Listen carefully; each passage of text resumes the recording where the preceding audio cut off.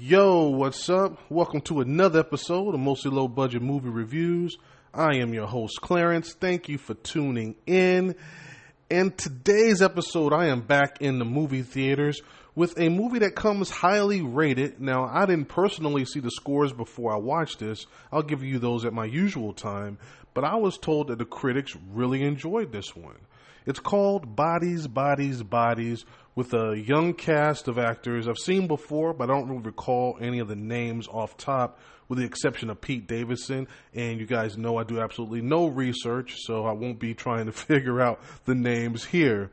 Now, it's listed as a lot of stuff: horror, comedy, drama, mystery, thriller. Now, is it really all that stuff? More on that later. But first off, what is this one about? And this isn't going to take very long, and you'll see why. Now, we start out with this lesbian couple, and I only point that out because it does play a role in how this all plays out. Now, they're going to their friend's house for this storm party. Apparently, there's this hurricane that's approaching. Now, all of them are these, like, super rich, spoiled kids. And anyway, we get to see what kind of personalities they have and who we're dealing with. So we get to see them interacting. And we get this undercurrent that they might not be the best of friends that they are, like acting like they are on the surface. Now, as the storm hits, they decide to play this game called Bodies, Bodies, Bodies.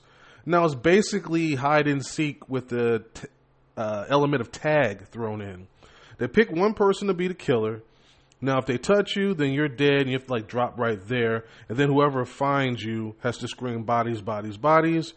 And then they give you, then they start the investigation to try to figure out who the killer is. Now, they play one round, and it goes as planned with a few arguments here and there. Then the second round starts, and they find one of their friends really is dying. And that's where I'll stop. Because from there, they have to actually really play the game for real and figure out who killed him. So what did the pros think? Well, they came in at a staggering 90% on the Rotten scale. They weren't joking. This is highly rated. With the audience at a very respectable 77%.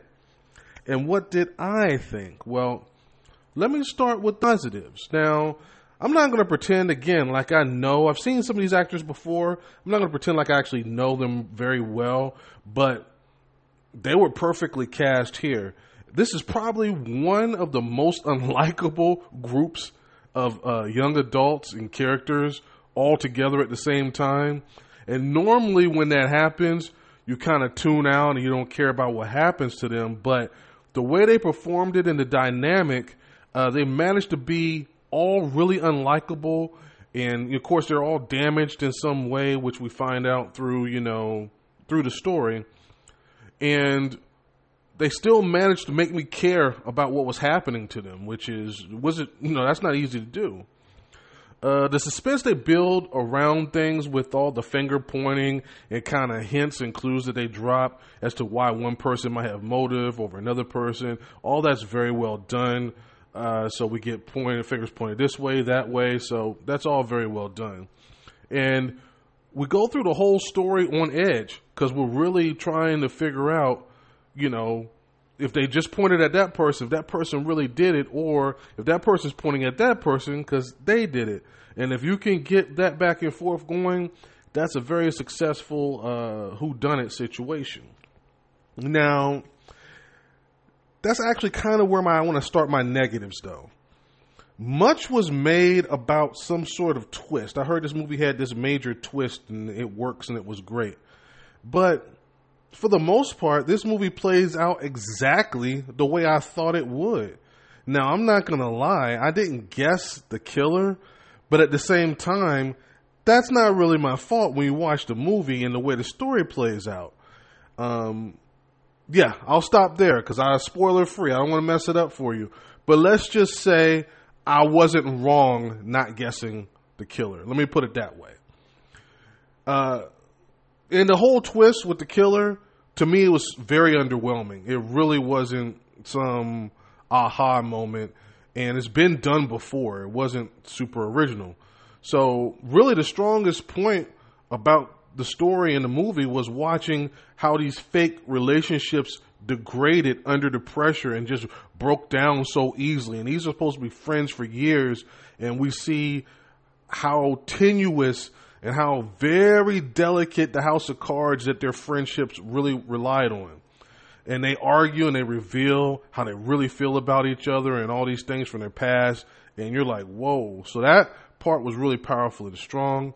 And again, up until that point of the ending, it was very smartly written, I thought. And then the end came, and I felt like it was just a wasted opportunity for me. But I don't want to beat this one up too much. Let me bottom line this one for you. Did I enjoy it? And yeah, I'm going to say yes, I did enjoy it. Now, I'm more in line with the audience, and I give this one a 75%, just to stay consistent on the Rotten scale. All the elements for a Scream type whodunit are here, and it all works pretty well. The dark comedy elements, the relationship between the friends, the mixed direction about who did what. However, it's all very straightforward with a pretty standard ending for me anyway. Maybe that's because I'm a veteran of these type of movies and watching these kind of things. Maybe other people will be super shocked and surprised. I have a feeling the audience was more with where I come from, since they only came in at a 77%. And I don't know who these professional writers are, because they watch all the movies, and somehow they were super impressed with this one. And I'm still sitting here trying to figure out how they warrant this to collectively score this at a 90%. I have no idea. Now, I was hoping that the twist would have been something way more out there, but for what it was, the ending just kind of let me shrug my shoulders like, okay, I guess. Now, it's worth a watch, and it's only worth a watch in theaters if you are a major fan of this genre and you don't want the twist, and I'm putting this in quotations, ruined for you. But otherwise, you can wait and just stream this one, but it's still definitely worth a watch. And with that being said, I will close it out right here. If this is your first time, don't make it your last. This has been a Podbean production, mostly low-budget movie reviews with Clarence. Thank you for the support. I appreciate you. Appreciate all my new subscribers. Everybody's listening to the content. I appreciate it. Thank you for taking a few minutes to listen to me, and I will see you guys next time. Peace.